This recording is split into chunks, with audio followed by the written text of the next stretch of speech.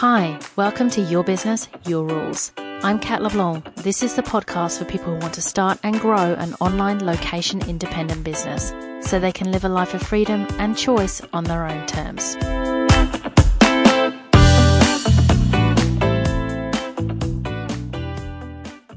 Welcome to episode 16, why what you need is not a business plan, or at least a traditional business plan.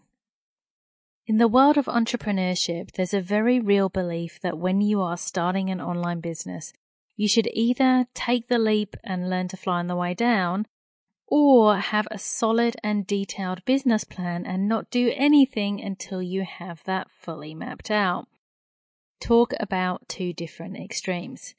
I believe the truth is a little different.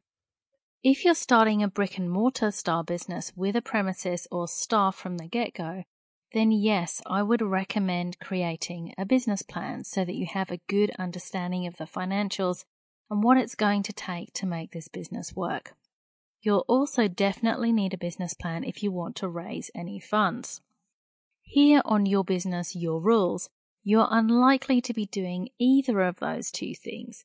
You're looking for location independence, which means no set location, and you're building a streamlined business where at least for the first couple of years you wouldn't have staff.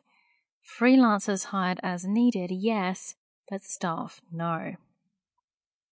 Your costs are minimal and your business in the beginning just costs you some of your time.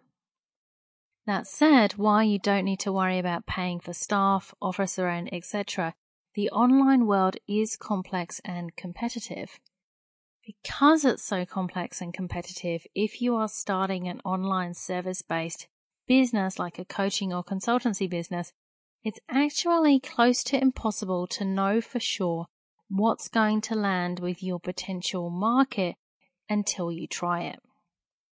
You can't plan to sell X number of your premium packages within the next year because you don't know if anyone wants specifically that yet. It's also not like a traditional business in that you might have foot traffic. In the beginning, there's going to be a period of working out what works, but then once you have that sorted out, it's possible to grow quite quickly. So this means your growth won't be linear. So a traditional business plan is literally no use to you other than it being a useful tool to organize your thoughts. You don't actually need a traditional business plan. A framework to follow, yes, and that's what I use, but a business plan, no. Simply put, you can't plan what will happen with your business before you've started it. You would literally just be making it up. Even in more traditional businesses, the efficacy of creating a business plan up front, which has been the standard approach for decades, is in question. William Bygrave, an entrepreneurship researcher, studied several years' worth of Babson graduates to find out how much better those who started with a formal business plan did compared to those who didn't. And the results that he found, he said, we can't find any difference. So there were some advantages to writing a business plan, but the key piece is what he says here in his research. We're saying that writing a business plan ahead of time before you open your doors for business does not appear to help the performance of the business subsequently.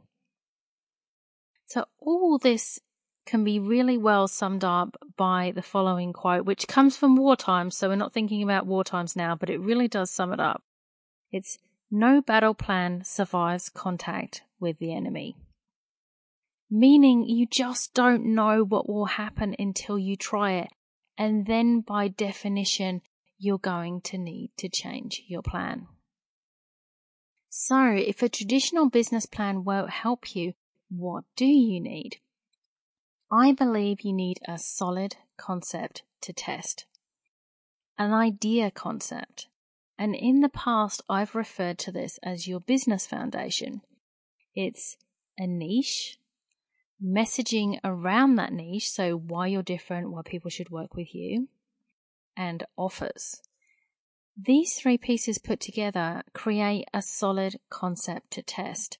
Something that you can take to market without investing a ton of money to find out if it works. If it doesn't, you then make adjustments until it does. This is what I do with my clients, which is what enables us to get results so quickly. Instead of deciding on a business idea and then spending months building a website, printing business cards, etc., only to find out it didn't quite land as we hoped, instead we create a concept to test first. This test concept can work first time. Oftentimes, though, it needs adjustment, either the angle we're taking, that's the messaging, or the offer needs to be changed. It might need to be a slightly different audience, but either way, we give ourselves the time and space to adjust until we get it right.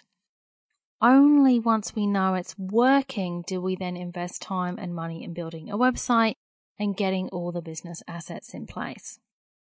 And the truth is that no business plan can tell you that up front. It's essentially just a guess.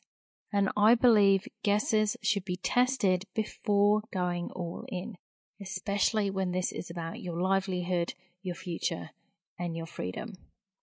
It takes actual contact with your market to find out if your idea has legs. And you do that by creating a concept to test. If you'd like to know more about how to do that, keep listening to the podcast. This is stuff that we're going to go into in more detail. If you'd like more right now, check out my report, How to Create a Steady Stream of Clients for Your New or Not So New Online Business. And you can get that at katleblanc.com/report. That's all for episode 16, Why What You Need Is Not a Business Plan. I hope that's given you some really good food for thought about exactly how much planning is required before starting. I look forward to speaking to you soon on Your Business, Your Rules. Thanks for listening to Your Business, Your Rules. I'm Kat LeBlanc. If you like this show, I'd love you to subscribe, share, and leave a review on iTunes. And if you'd like to continue the conversation, head over to my website at katleblanc.com. Until next time.